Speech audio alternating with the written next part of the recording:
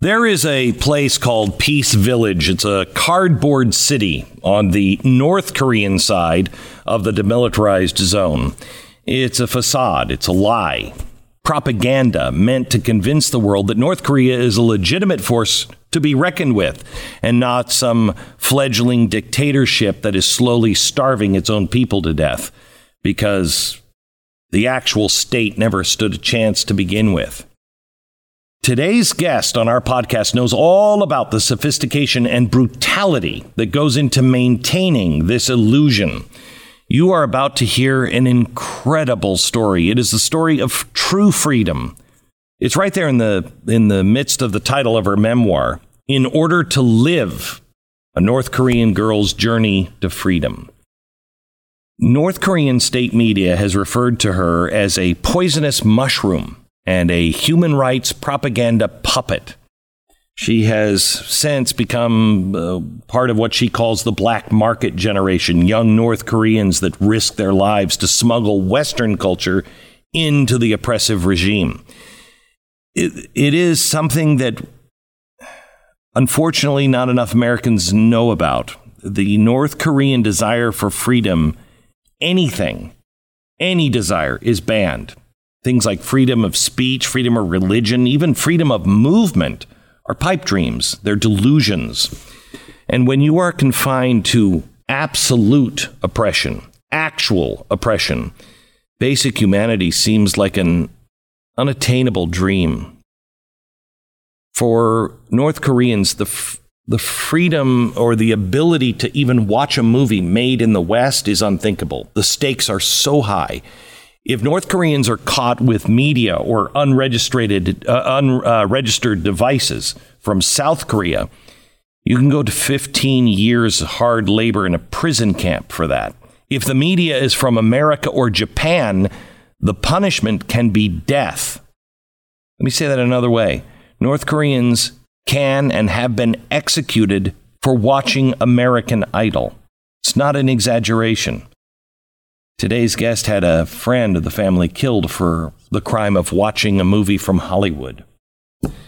I don't care how much you might like Titanic, but your enthusiasm pales in comparison to the liberating enthusiasm of today's guest experienced when she watched a DVD of Titanic that was smuggled into North Korea at the risk of death.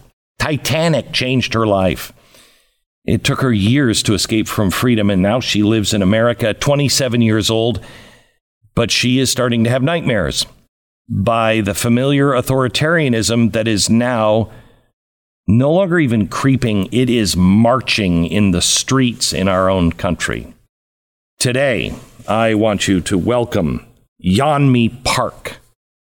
Hey, want to take a quick second and tell you about Built Bars? They are so yummy. It amazes me that they're healthy for you. In fact, I hate doing commercials for Built Bars in some ways because, the selling point, I guess, is how healthy they are, but they're candy bars. They really are. I swear to you, when you try one, you will be amazed. We've always been promised the fat pill, where you take a pill and it melts away the fat. Well, that hasn't happened. But right underneath the fat pill and the flying car is really yummy things that are healthy and still taste like the really yummy thing. Built Bar is that promise. It's the official protein bar of the U.S. Olympic track and field team. That's why I eat them. Because, you don't get a body like this easily. I'm telling you that. It's an amazing protein bar. Go to Built.com and use the promo code BUILT15 and save 15% off your first order. It's made with real chocolate. They are truly candy bars, but they're like 120 calories. They're 4 net grams of carbs. All the protein you could ever want. It's great. Use the promo code BECK15, 15% off now at Built.com.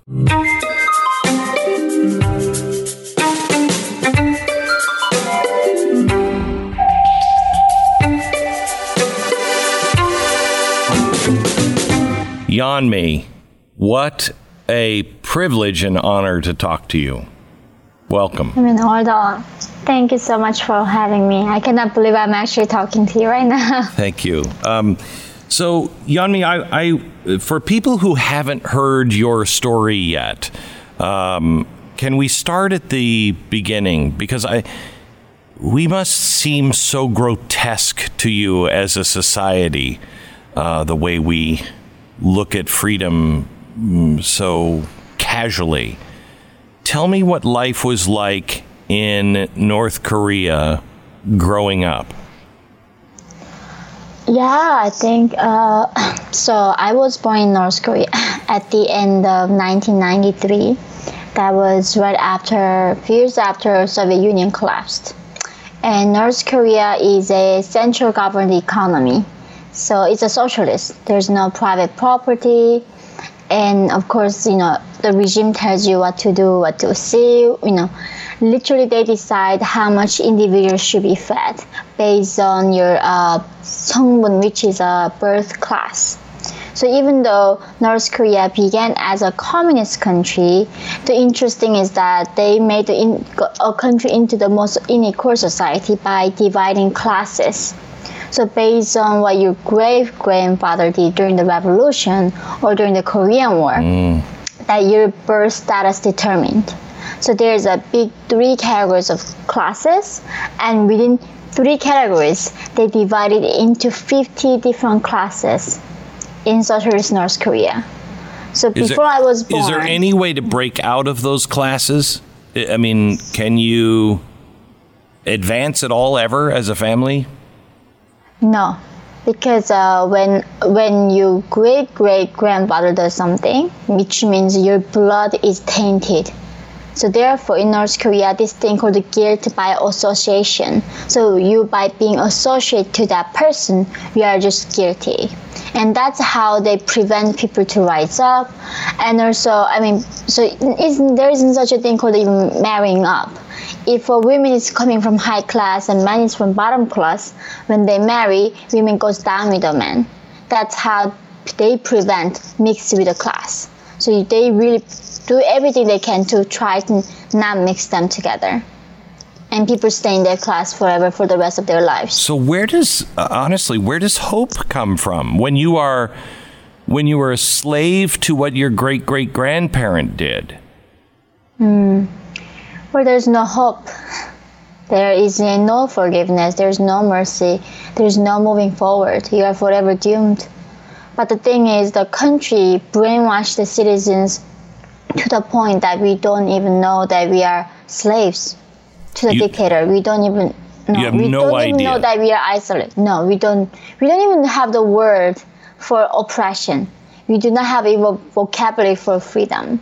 It's like George Orwell's 1984. Why do they create this double speak, right? Who controls the language gonna control their brain, their thinking. So the regime purposefully eliminate this concept. Like even depression, say, how can you depressed in the socialist paradise? Therefore, people are not allowed to even know what depression is. And that's how we don't even know What did you think the world was like growing up? What did you think the outside world was like?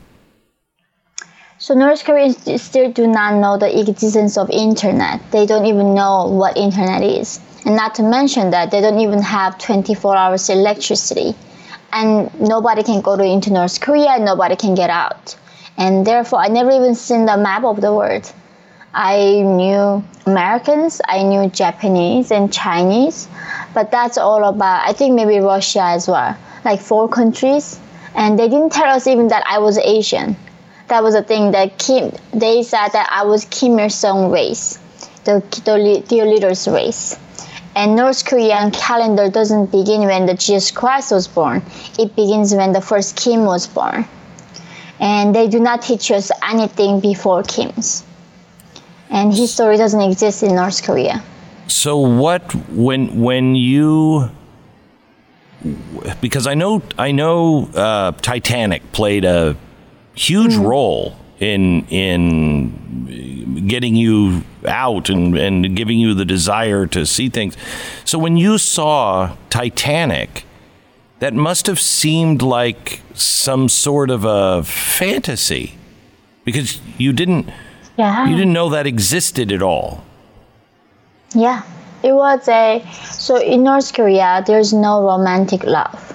I mean, recently, 2017, North Korea even banned the Mother's Day because he was afraid that people's their love for the mother gonna interfere with the love for the party and the dear leader.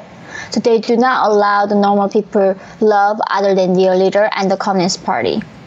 And therefore, like watching Titanic and seeing a guy dying for a woman, I mean, entire life I was brainwashed to believe that you gotta die for the revolution and the party and the leader. And someone making out of movie such a shameful story, because love is such a shameful thing that we don't even know the word for it. And I think that's when it was like really first time tasting some humanity. How did you get to watch the Titanic? I mean, that's a prison sentence. Yeah, I mean, even recently Kim Jong-un declared the war against the Western media. But however, North Koreans are extremely curious about the outside world. So there is a border between China and North Korea, and there are smugglers. So these are bootleg DVDs, and I think our uncle got back then it was like tape. It wasn't even the DVD. So that's how we got it. But if you get caught or distributed, it can be even execution. So, you know. I mean, that I've never watched a movie where I could be executed for it. Was this a regular thing, or was this something that you could? It wasn't like watching it fearfully. It was. I mean, you know the risk, but the thing is, you are so curious. But the thing is, even in North Korea, watching a movie like something like Titanic that is 3 hours long can take months because we don't have a 24 hours electricity. Electricity comes once in a while, especially summertime they come because the water is full in the dam. Wintertime, we never see the light. So it takes a while to watch a movie. Right, and I heard that you said at one point that when you had a day of electricity, it was like a holiday. It was a big deal. Yeah, it was. It wasn't even a come for like sometimes comes 1 minute, 5 minutes. Even an hour is a long time to come. But when it comes, the power is so low. You can like sometimes vaguely see the line in the light bulb. Wow. And so, yeah. So how long did it take you to watch Titanic? That's 3 hours. Exactly. I think it took a while. I don't know exactly how long it took, but it was like little segments of something over a period of time. It was like we were sitting and watching an entire movie at one sitting. That's a complete privilege. Yeah. That's unbelievable. Okay. So you watch the movie and you realize that really everything that you think you know is wrong. And no, not to that point. No. Because I was so brainwashed to know even what brainwashing is, right? But it just made me feel really weird, like why there's no political message, why there's no propaganda. And I was wondering maybe somebody died after this movie, but it wasn't to the point. What the regime saying is lie, or you double think that you can have two contradicting thoughts at the same time. And North Koreans are the masters at this. Literally, during the day, you sing songs like Nothing to Envy because of the great party that we have nothing to envy in this world. That is a literally song that we must sing every single day. But in reality, you see that the bodies on the streets every single day out of starvation. So humans are able to hold these two contradicting thoughts at the same time. And that's what I think George Orwell is talking about, the double think. Right. I just can't imagine what your childhood was like. And we here think that, our founding documents, we hold these truths to be self-evident. And I used to think that you could go to somebody in North Korea or China and say, the government shouldn't have this kind of control and you should be free, right? And they would say, yes, thank God. But that's not true, is it? It's not self-evident to people who have been raised in a authoritarian regime like that. Yeah, I mean, that is a thing. Like when we born, a lot of people here, like they think humans know what freedom is, what human rights is. Right? I remember going to South Korea for the first time hearing about animals' rights. And I was like, what do you mean animals have rights? You know, I did not know I had the rights as a human being. So, of course, people in North Korea do not even know what human rights is. So these things is a conventions. I mean, even founding fathers, it's not like they knew when they were born. And that's why the civilization is important. We are keep evolving, right? This is the inventions of humanity. It's not something when you came to this earth, we just knew right away. Right. So what is after the Titanic, you watch this, you see love between a man and a woman. You had not seen that in your own home with your mom and dad? No. They never even told us they loved us because there's no word for love in North Korea. And the romance is something shameful thing. The only reason people marry and meet the other person is because they want to be loyal to the party for the revolution. Individuals exist because we are the revolutionaries. And the worst thing that you can be in North Korea is being individualistic. I mean, in North Korea, we cannot even say I. When I say I have to say we. We love red color because the regime says red is a revolutionary color. You know, we love our country, so there's no word for I in that country. That's how they control our minds through words. Really. I don't think most people even comprehend that. That actually, that kind of stuff actually exists and goes on. All right, so. What happens after you watch the Titanic and you're starting to have these thoughts? What happens next? Well, I mean, I watched it, but the thing is, the regime make us starved on purpose. It's man-made famine. So the regime knows, as North Korea right now, if I'm there, if I find something to eat for the breakfast, right, then I'm gonna worry about what am I gonna eat like for lunch. If I make it to lunch, I'm gonna worry about dinner. Once I make the dinner, I'm gonna think, okay, I made one day on Earth. How am I gonna live tomorrow? How am I gonna find food to survive tomorrow, right? Every single hour is a survivor. And it's a Hunger Games. It's a North Korea. I mean, Hunger Games copy North Korea. Basically, there's a capital. They divide districts. In the Hunger Games, 13 districts, right? North Korea is more 8 districts, and only the people in capital get everything they want. And outside of capital, people are starved on purpose. So people don't think about the meaning of life. We don't think about what is art, right? What is philosophy? All we thinking about is how am I gonna make a next meal? How am I gonna make it until tomorrow? So that is, so even after watching that movie, it wasn't a thing in my mind, like, what was that? It was weird why something like that exists. But I had no time to thinking about those things. It was a survival. How am I gonna find food? And so to get out of North Korea, how did this happen? Where did that idea even come from? Yeah, so there's no internet. I never even seen the map of the world. So you never saw a map? No, I didn't even know what the race was. I told you, I did not even know that I was Asian. I thought I was Kim Il-sung race. So, I had no clue there's like Arab, black, white, Indians, like all this like race. I did not even know that. So, but luckily, I was living in the border town of North Korea. But if you see the satellite photos of North Korea at nighttime, it is literally the darkest place on earth because they don't have lights at night. So I was able to see lights coming from China at night. And then I was wondering, maybe if I go where the lights were, I might be able to find a bowl of rice. And that's how I decided to risk my life and cross that frozen river.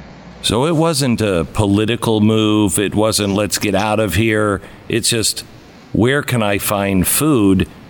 Yeah. And maybe the lights were, did you even, so you didn't really understand the country of China or anything. It was just. None. I mean, I didn't even know what free was. Like, so what freedom is, how do you escape for freedom when you don't even know what escape is and like freedom is? Right? Literally for me was, okay, seems like there's some bright lights coming from China. And if I go where there are, maybe I can find some food, right? But when you're so desperate, when in front of your death, there's nothing you cannot do. You do everything. Did you go to school? I did go 1 or 2 few semesters of school as a child, but even though it's a socialist free education, that teachers demand you to bring bribes and money and supplies. If you don't, they beat you up.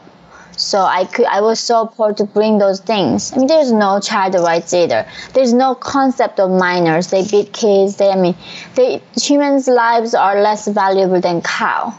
On animals in North Korea, they literally, one of the executions that my mom saw was this young man who had tuberculosis, like TB. He was very malnourished, so he ate a cow in the farm, that collective farm, and then regime executed this young man.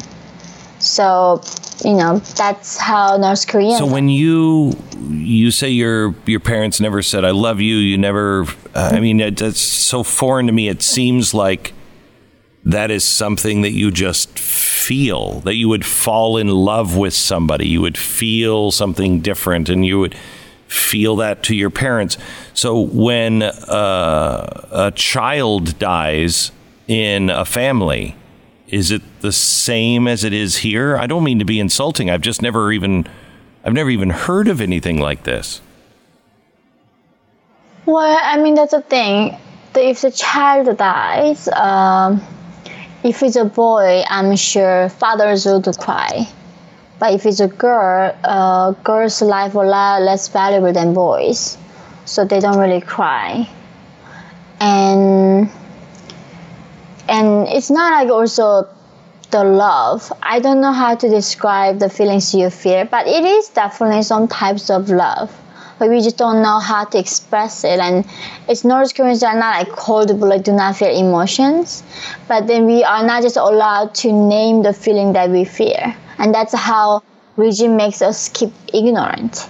You feel maybe it's just you that feels this way. It must make you feel very different and awkward if nobody's talking about those feelings being natural. No. Right. And nobody thinks that something should be talked about even. Gosh. Okay. So you go to look for food, and does your mother go with you or you? Yeah. Okay. So the two of you go to look for food. So in 2007, I was 13 years old. I had an older sister who was 16 years old.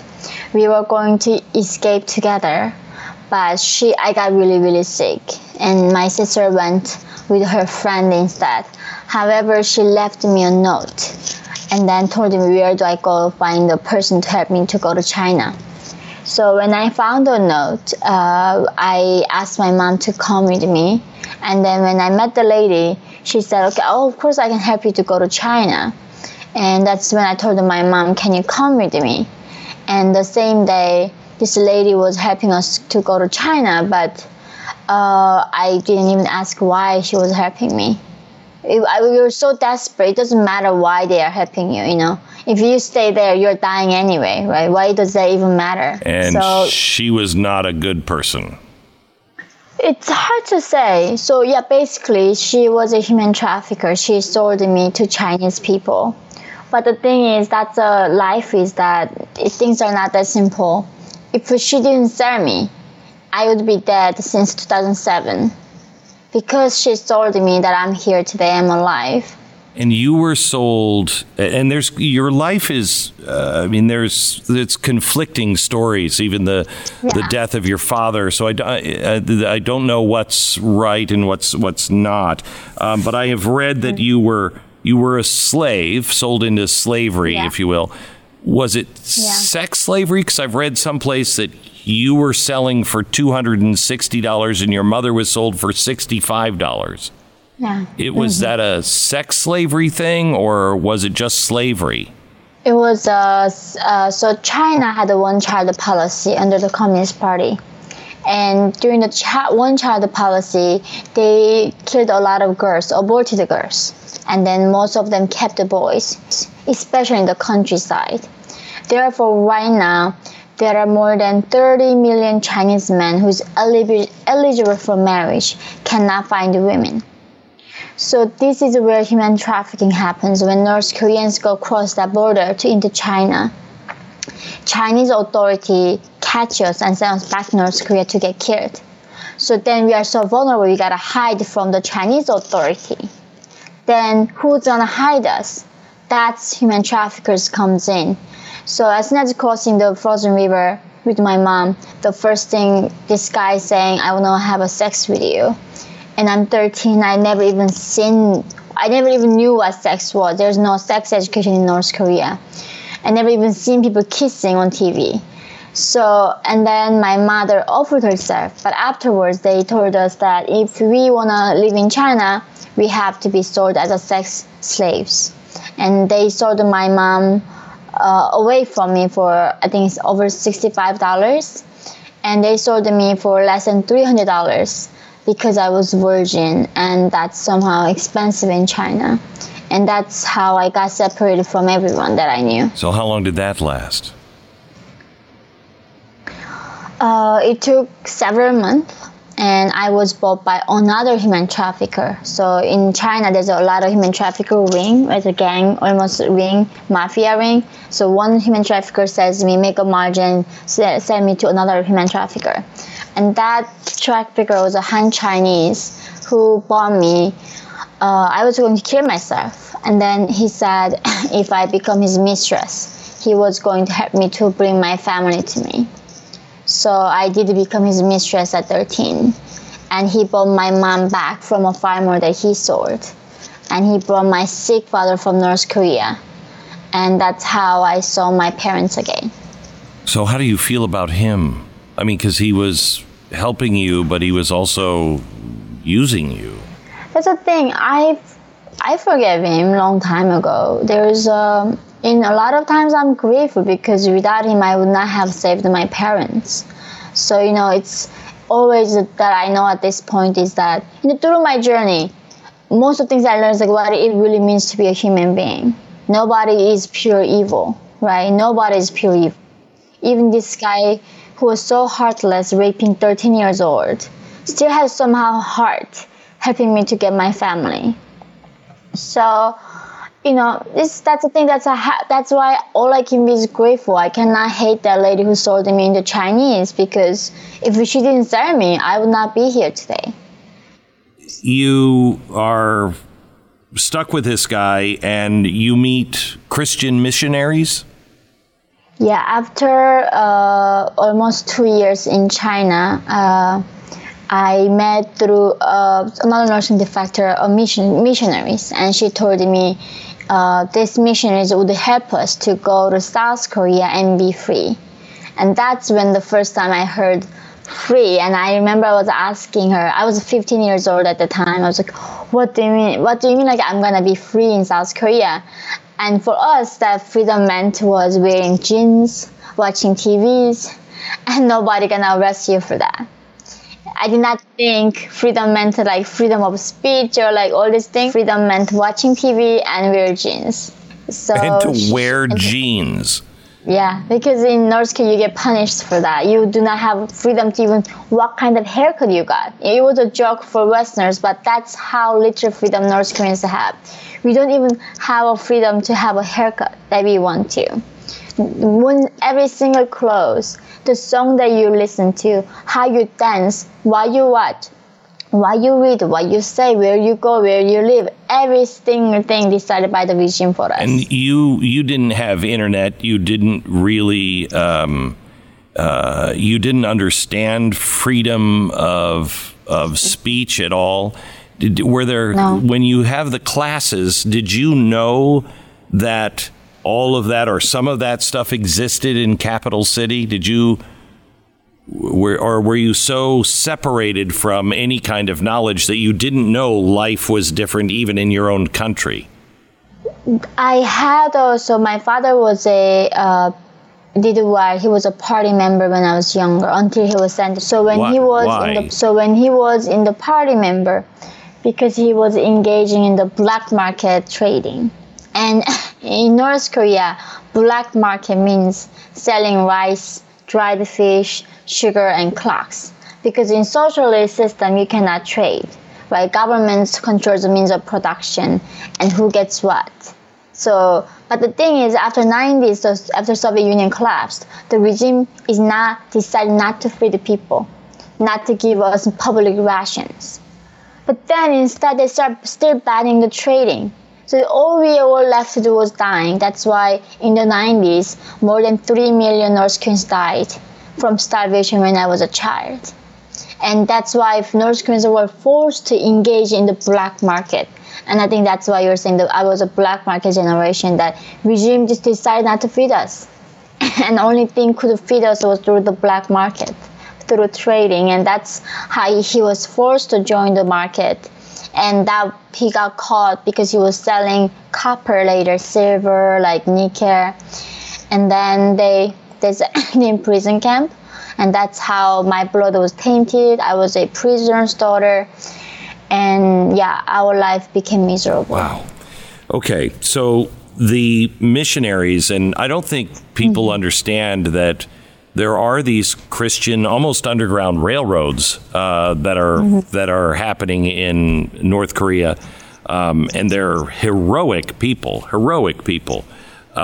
What is the risk for them, and how do they get you out of North Korea and China? So there are many pastors, missionaries got stabbed by North Korean agent in China, got murdered, got life sentenced into Chinese prison camps for helping North Korean defectors. So there's many nameless people who have done that. These are hidden heroes. So one of these missionaries helped us was putting us in a shelter and taught us Bible. Several months of Bible studying. They told us they could not literally going into desert with us, right? Only way for us to go to South Korea was getting out of China. But then we don't have ID or passport to get out of China and cross the border, which means then we had to walk across the frozen Gobi Desert from China to Mongolia. Most likely you might not make it. The chance of making is like 1 or 2%. 1 or 2%? Yeah. It was also minus 40 degrees in 2009 in February. So if you don't move in that desert for even 10 seconds, you're gonna frozen to death. If the guards doesn't shoot you, your next chance of getting killed is also just being frozen there. And or there are wire fences, electrified, like wire fences, you get electrified. And that's why now nobody really crossing the Gobi Desert anymore. I think you were one of the last few people try that path to escape. So they set you out with food and a map? No, I mean, everything gets frozen, right? I mean, everything gets frozen in that. So we didn't even have much gear. We didn't even have gloves or scarves. We just had some like light jackets. My mom in 40 below temperatures? Yeah. It was cold. I remember I never been cold like that in my life. But but they gave us a compass and then say go north and west direction, between the north and west direction, follow this path. And if you cross 8 wire fences, that should be Mongolia. And then we crossed, I think, in my memory, it's over like 16 wire fences. Some people remember 12 wire fences, depending on what we thought about. But eventually we got into Mongolia. We got caught by Mongolian soldiers, and they helped us to go to South Korea. So they were friendly. They helped you. The Mongolian soldiers weren't. So when we got caught by them, they were trying to send us back to China. So Chinese would send us back to North Korea to be executed. So we have brought these like poisons and lasers with us, because going back to North Korea, get tortured and executed is a way painful process than just killing yourself right there. So we all ready to die when that happens. So when these Mongolian soldiers were trying to send us back, we all got out the like laser and poisons. And then they was like, okay, we cannot let all these 8 people die. And they decided to reach out to South Korean embassy instead of the Chinese one. God was with you. All right. Yeah. So you get to South Korea. Take me now how you got to America. Yeah, so I was in South Korea for 5 years. I was catching up with education. Wait. I've heard you say this before, that you were catching up with education, but that's not the same as you know, we would think, oh, well, you had some elementary school and now you're just catching up. You knew nothing of the world. So how did you get in 5 years caught up? What was that like? It was, so when I got there, and I was like 17 years old, South Korean age, which means kids are in high schools, right? And then they did a placement test on me, and they were like, you need to go to school with a 6-7 years old. Because I never even knew what the plus or addition or division, or never even seen the map of the world. I don't even know what continents are, not even mention the countries. So, and of course I was not gonna go to elementary school. So I took GED. I crammed up from, elementary, middle, and high school education 12 years into 1 year. And I told myself. And I took GED, I got a high school diploma, and then after I arrived in South Korea 1 year after, I went to university. That is remarkable in and of itself.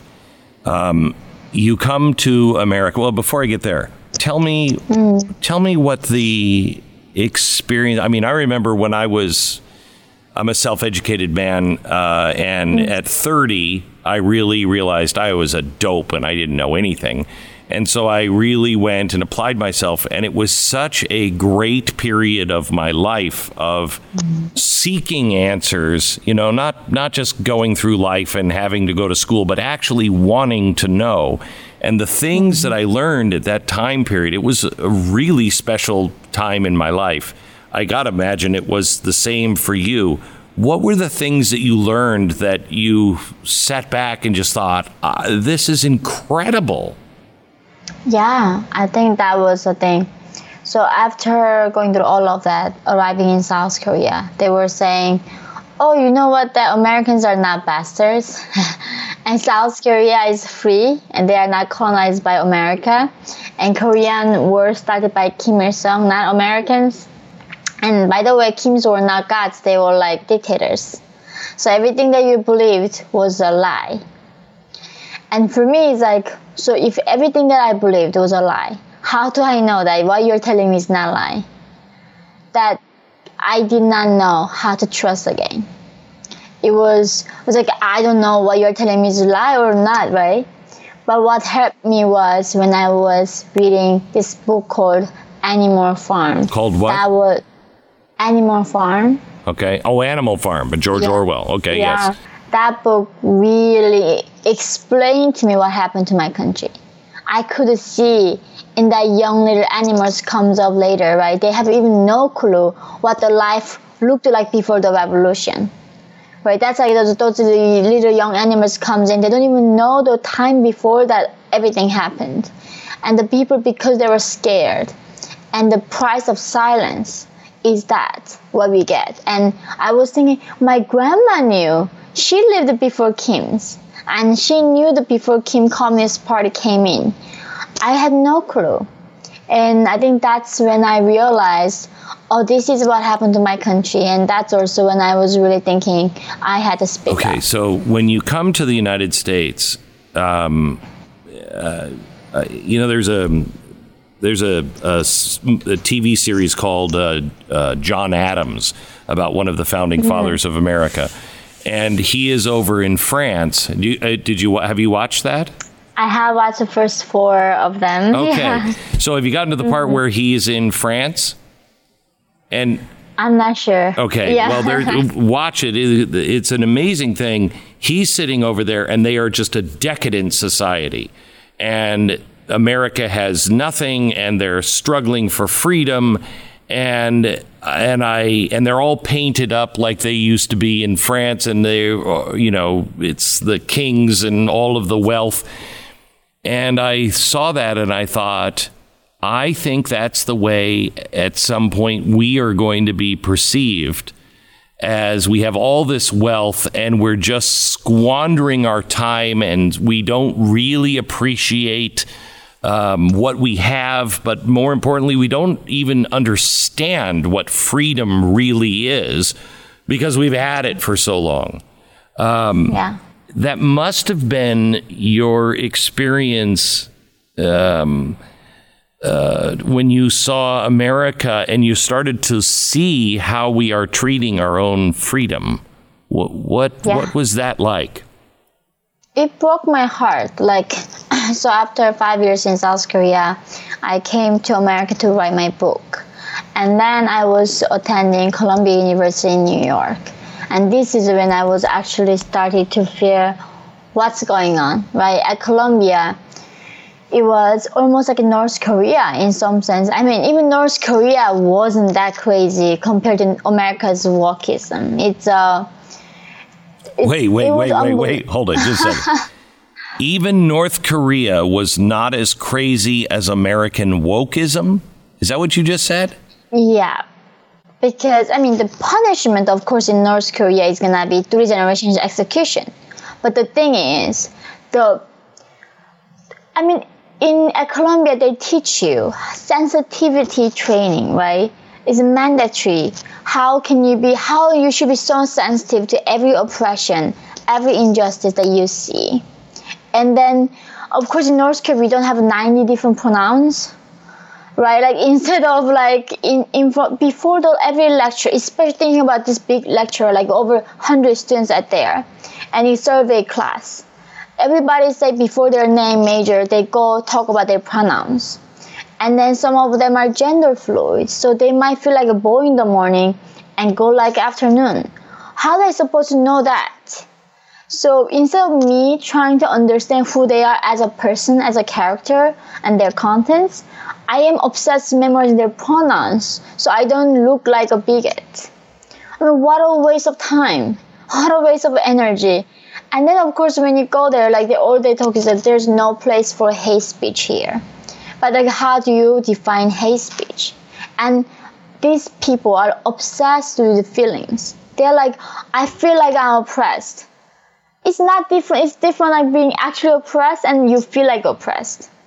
People in North Korea don't know if they're oppressed. That's actually what oppression looks like. The fact that you know you're oppressed, that is not right. You don't even know the definition of oppression. So did you express any of this when you were first sitting in class at Columbia University in America? What was the first thing that jumped out at you and you thought, oh my gosh, I've seen this before? So it was like that. I remember at this orientation, before the even classes, at the students' mandatory orientation before your courses begin. And the first person comes in and then she was asking, this oppression, this infiltration of this hatred is everywhere. Embedded in our constitution, embedded in every system that we see. But for example, who likes to read Jane Austen? And me is I love reading, and in North Korea there's even no love stories. I love to read things that was before Kim's, right? And I was I love Jane Austen. And then, she was almost saying, oh, this is the kind of example that you don't notice. She was saying Jane Austen had a colonial mindset. she was benefited from colonialism, and she believed in white supremacy and racism. Therefore, by reading her work, you are subconsciously becoming racist, and you're being brainwashed by her. And this is how you need to watch out and be sensitive to every single thing that might, has an injustice. And that's why North Korea and regime always says, like, you don't know how many layers of enemy infiltrating in our country. And that was like my first orientation. Did you say anything? No, because everybody was looking at me. And then a few times I tried to speak up. I remember in this class, like Western civilization music. And before even the class starts, the professor asking your pronouns, blah, and then they were saying, who has a problem studying Western civilization music? And everybody raised their hands.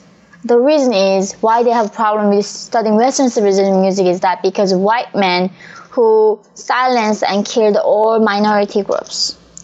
Because of their aggression, now we have to study these bigots who are like Mozart and Beethoven. And it's a shame that we are not studying some guy from China or like somewhere in Africa.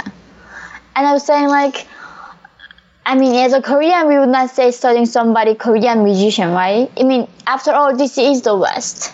And after all, they did so much for the humanity and advancement of music. And they were like, oh, you are brainwashed to think it's okay to study Western men's achievement. What is going through your mind when you're sitting in there? What were you thinking? It was scary to see that groupthink again. It was wait. I want to make sure I understood you. It was scary to sit and see that groupthink again? Yeah. Because it's in that scenario, right? Like majority can be very stupid. We know that, and especially when people do this thing, groupthink. As a group, collectively, we're gonna process this information.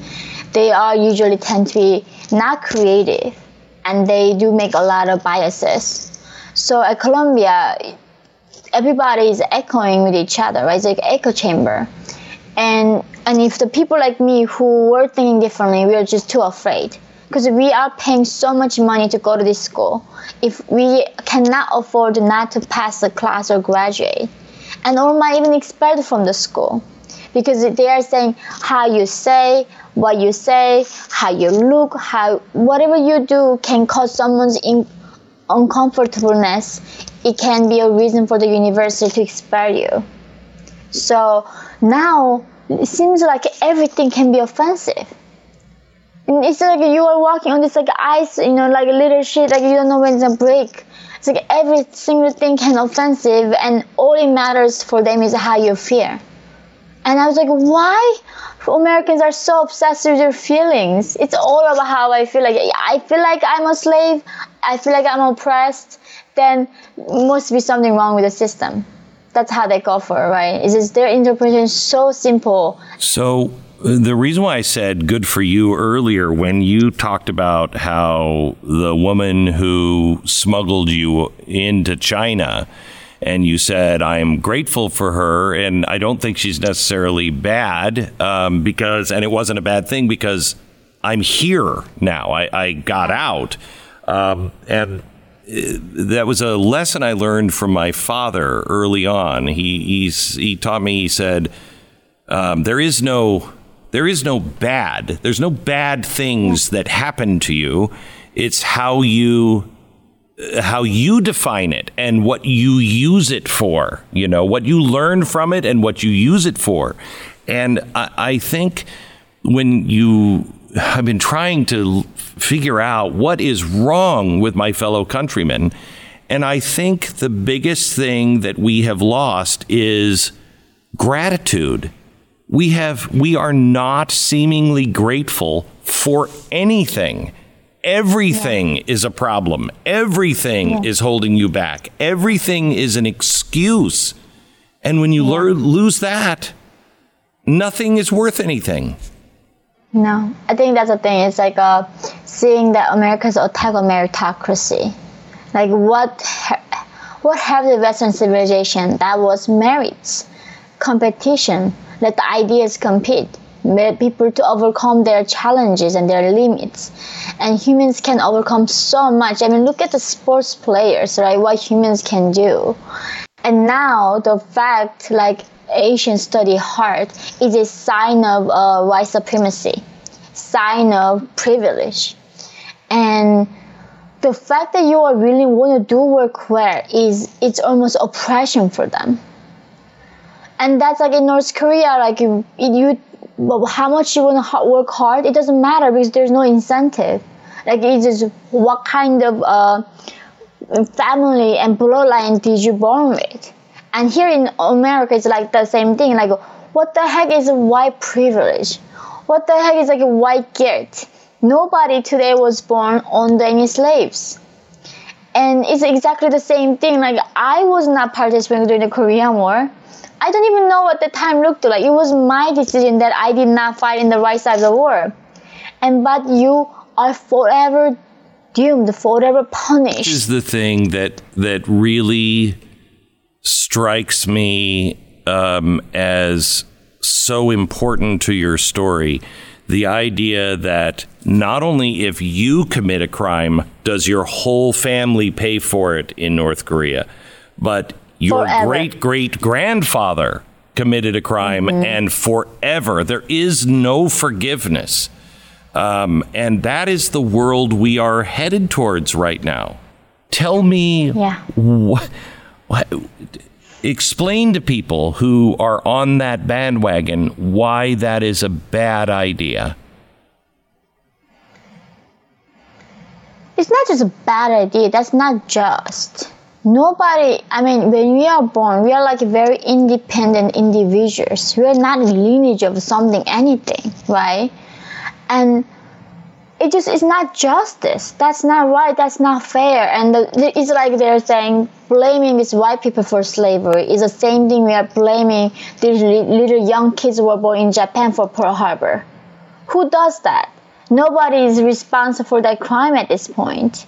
And in America, I see this punishment and never letting ever go, right? Even though this country did so much to fix it and evolve and making things better. And it proved to us that this country is so flexible that wants to fix things and making things better. But no.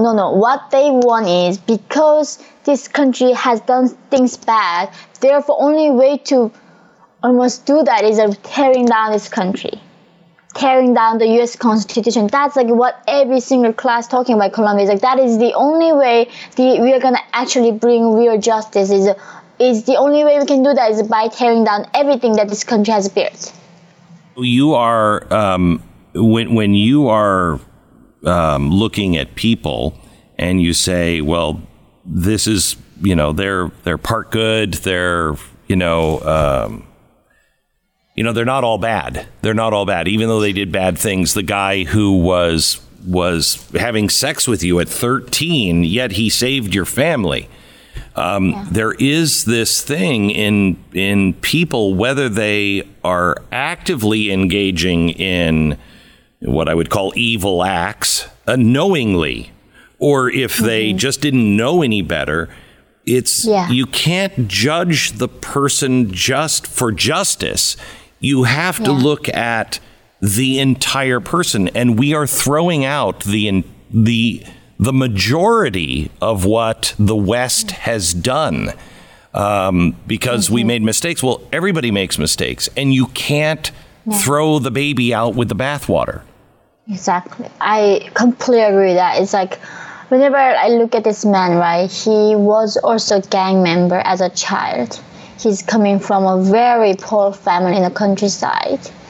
He didn't even have an elementary school education. All he saw was violence. He never learned how to treat people better. And he never even learned how the world works.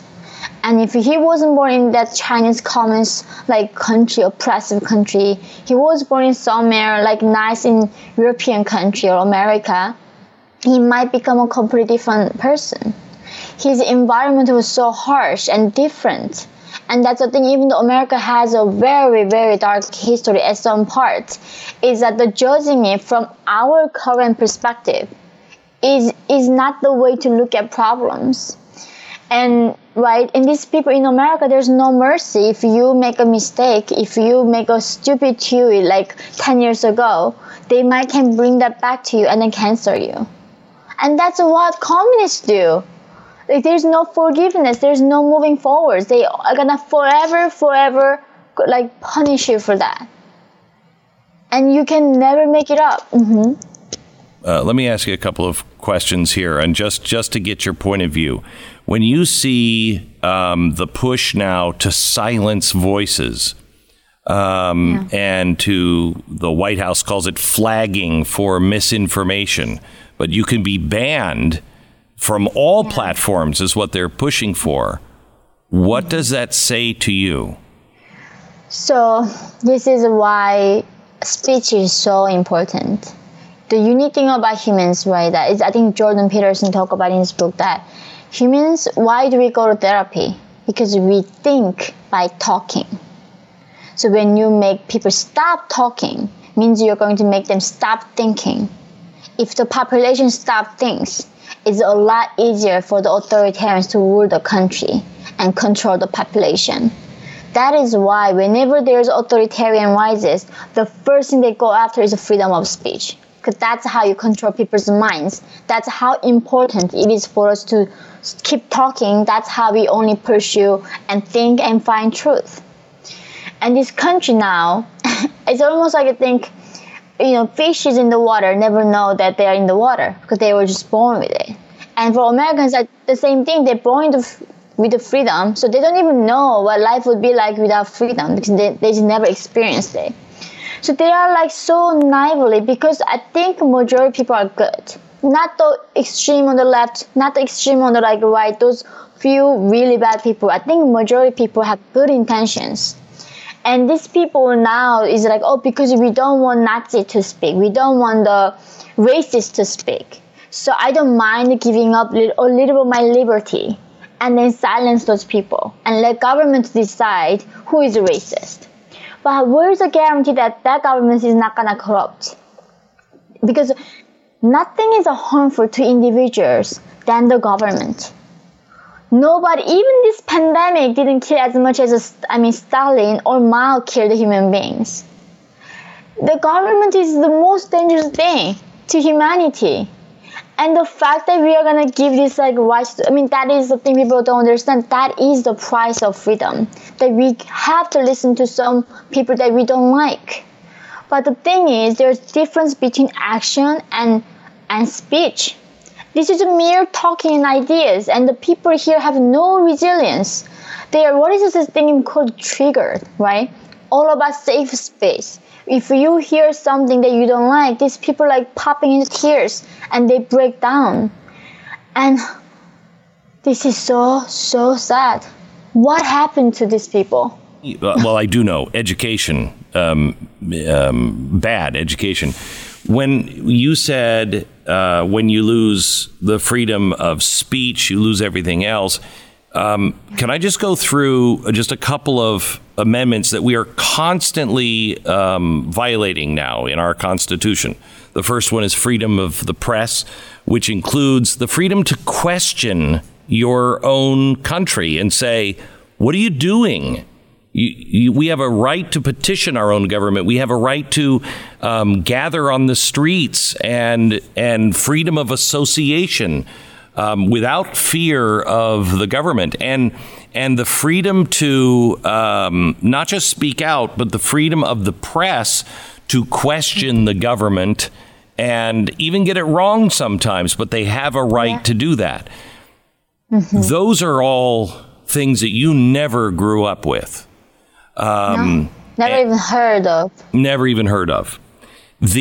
Tell me about your thoughts on the Second Amendment, which is the right to keep and bear arms. How would that have changed things for you?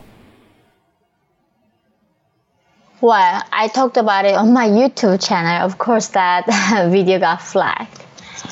So last time, a few years ago in Hong Kong, we all know that with the Chinese Communist Party taking over Hong Kong, 75% of the Hong Kongers went on the street and demanded freedom and independence from the central government.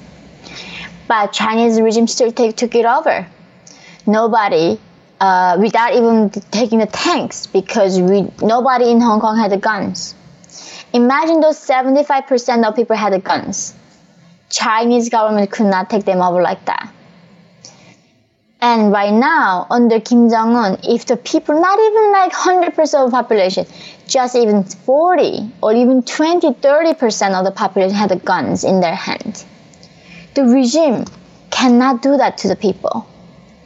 And of course, you can say like, yeah, then the government has nuclear bombs, they can bomb you guys. But the thing is, the regime gonna kill your oil population, but then who they're gonna rule over? Nobody, right? That is unthinkable. And the thing is, even if you say government gonna get rid of 80% of the population and 20% lives, but that 20% is so the bloodshed of 80% of their population not gonna be slave to the regime. They're gonna fight till their death. So it's impossible for enslaving people like that, like North Korea, if the population owns the right to guard themselves and defend themselves from the government. And the thing is, like, it's about like even capitalism and a defense is that even money itself isn't bad. It can cure diseases. It can feed a hungry child.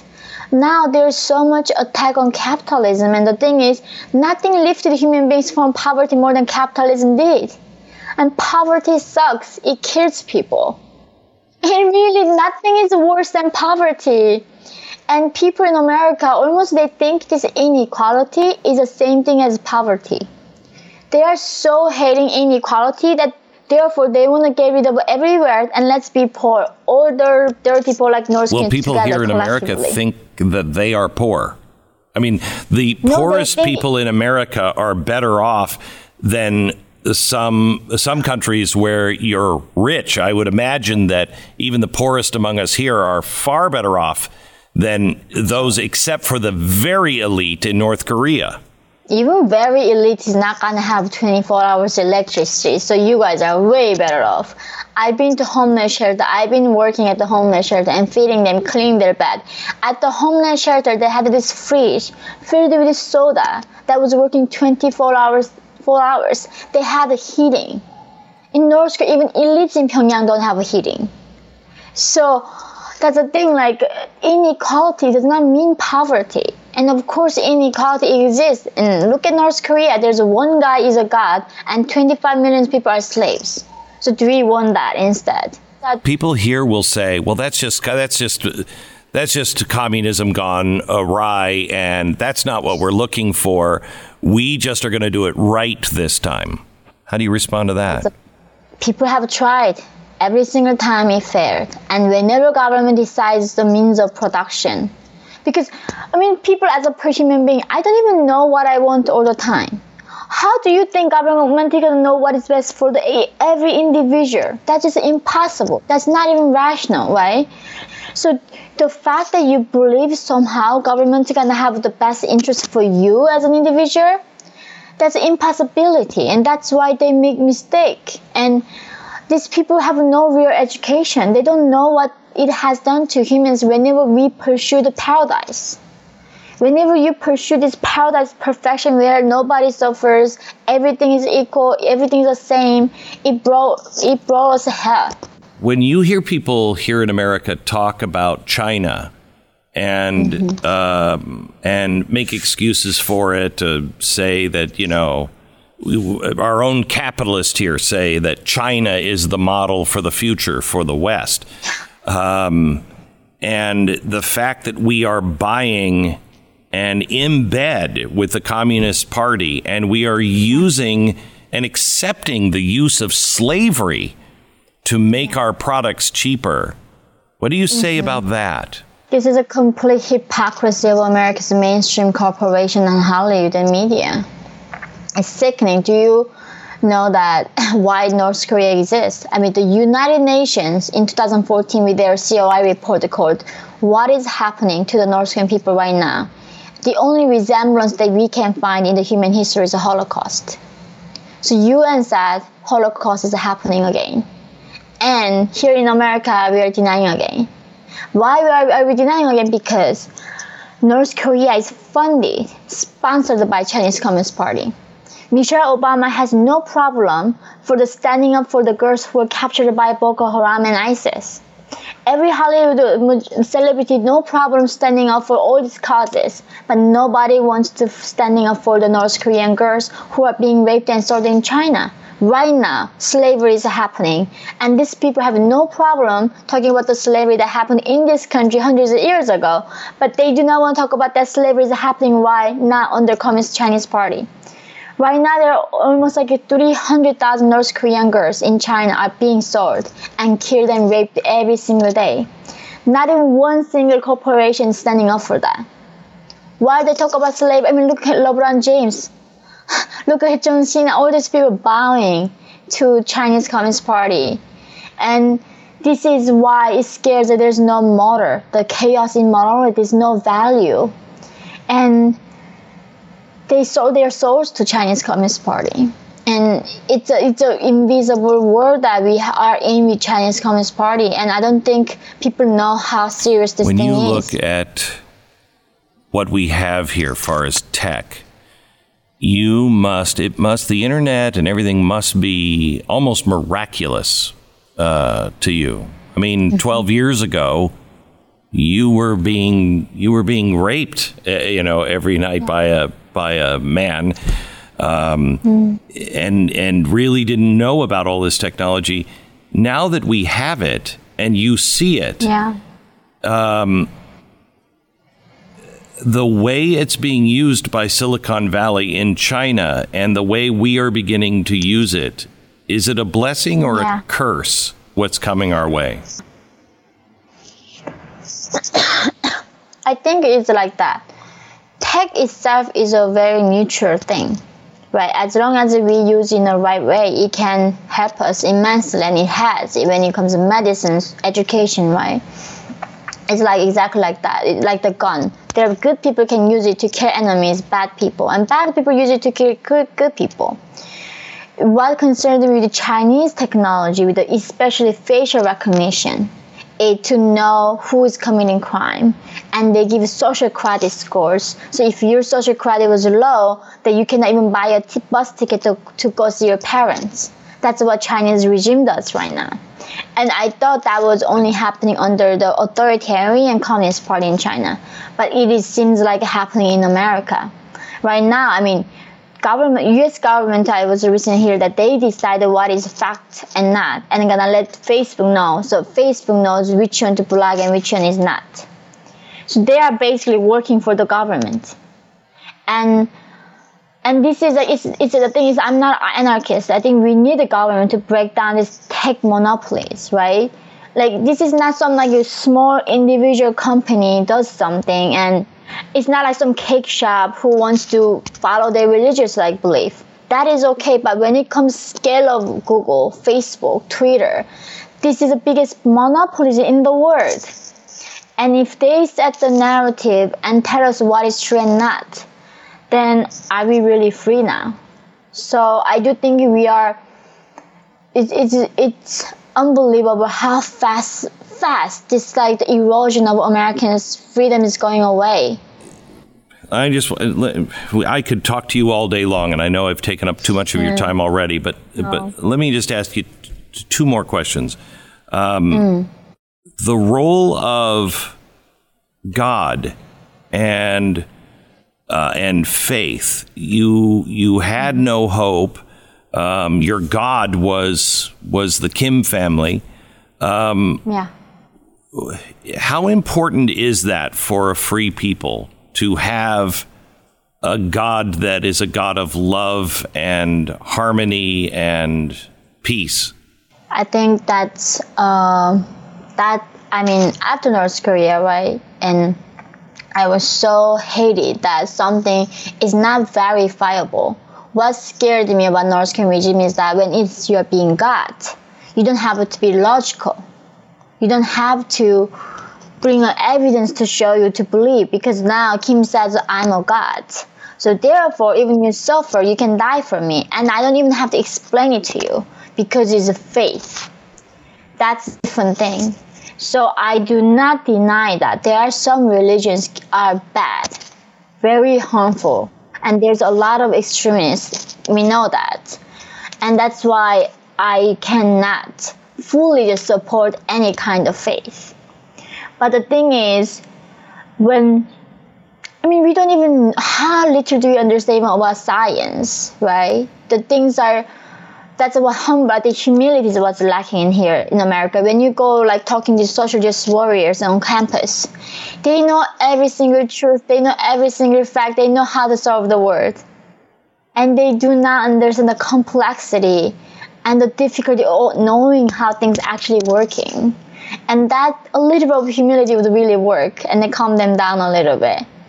But to me, as I'm getting older, I became a mom a few years ago, and I do send my son to church. It's for me, it's more like that. It's important to hear what is good and what is bad, because current society now is almost like, yeah, if you identify yourself as a unicorn, it's okay. Go be a unicorn, be a vampire, right? There's people now even identifying themselves, not just a different gender, even different animals and different race. It's like this British guy saying, now I identify myself as a Korean, right? There's a complete moral chaos. And I think this is like what scary thing about without God is when you don't have a God, people is willing to believe in anything. That anything is scary, isn't it? You sound like Nietzsche. Why did you come here? Why did you come to the West? You could have you could have lived anywhere, and speaking Korean, it would have been easy for you just to stay in South Korea. Well, there are a few reasons. South Korea, I'm on the target list of Kim Jong-un. I mean, Kim Jong-un assassinated a half-brother, right, in Malaysia a few years ago. Kim Jong-un do not allow people to challenge him, even after they escape. So I've been warned by intelligence that I'm on the killing list. So I don't know when I'm going to be poisoned or killed. And geographically, getting away from Kim Jong-un was a good idea. But not only that, why did I not go to UK or other European country and came to America is that because it's simply this is the greatest country in human history. Like, how can we deny that? Despite all the problems this country had and has, still this is the best human experience we've ever done. And I believe in the possibility of this country. And I applied to become a citizen this year. And if the country grants me, I will fight for this country. Like I'm fighting for North Korean people. How worried are you that we're on the wrong path? Pretty worried. Last summer in Chicago, I was robbed by these 3 black young women. And bystanders on the street, like these white people on the Mission Avenue, were calling me a racist. While I'm being beaten by these 3 black, it was during the looting too, during the BLM protest. And that was the first time I was judged by my skin color in my life. I lived in China, Mongolia, South Korea, in many countries. First time I was discriminated for my skin color was in America. Now almost like not seeing a color became a discrimination. This country is regressing, right? We know that. It's destroying that everything that civil even movement has built. What Martin Luther King Jr. fought for, they're destroying that terror part. We cannot lose hope. I think you give a lot of people hope. You are a remarkable individual. The accomplishments that you have achieved, the education, I mean, you haven't hesitated on anything that I have thrown your way. And to think 15 years ago, you knew nothing. You are truly a remarkable human being, and it's an honor to talk to you. Thank you so much. Thank you.